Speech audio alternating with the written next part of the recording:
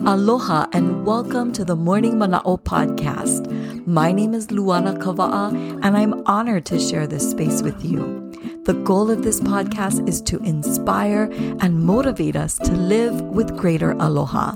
I invite you to start your day with Morning Mana'o. Listen, learn, and live aloha with me. This is Morning Mana'o episode 53. Mahalo for starting your day with me and Morning Mana'o. Ma'alie is the Hawaiian word for calm. It can also mean serene, tranquil, and gentle. We can use the word ma'alie to describe things like ma'alie ke kai, the ocean is calm, or to describe a person, ma'alie kona'ano, she has a gentle disposition. As I've shared in previous episodes, I deal with anxiety and panic attacks. I'm always looking for ways to create more ma'alie in my life, a sense of calmness and serenity. Over the years, I have identified some things that have helped me, and I'd like to share 3 ideas with you. The first is being prepared. I've made it a habit and part of my routine to take time on Sundays to prepare for my week and to also set time aside each evening to prepare for the next day.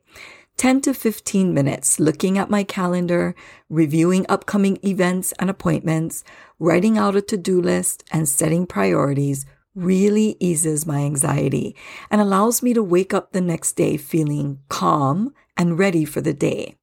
The second is being organized. Clutter creates chaos. Decluttering, having a place for everything, tidying up each day, really creates an atmosphere of ma'alie. We are impacted by our environment. When our surroundings look and feel chaotic, we feel the same way. I recently reorganized and decluttered my bedroom. It took a few hours of my time, but it made such a difference in the peacefulness that I feel there. It feels like my sanctuary again, my pu'uhonua. Tune in tomorrow and I'll share my 3rd tip with you. Mahalo. Thank you for listening and learning with me. If you enjoyed Morning Mana'o, please consider liking and sharing it. And let's stay connected. Follow Morning Mana'o on Instagram and Facebook. You can also visit luanakava'a.com for more information and additional resources. Ahui ho. Until we meet again, keep the spirit of aloha in your heart.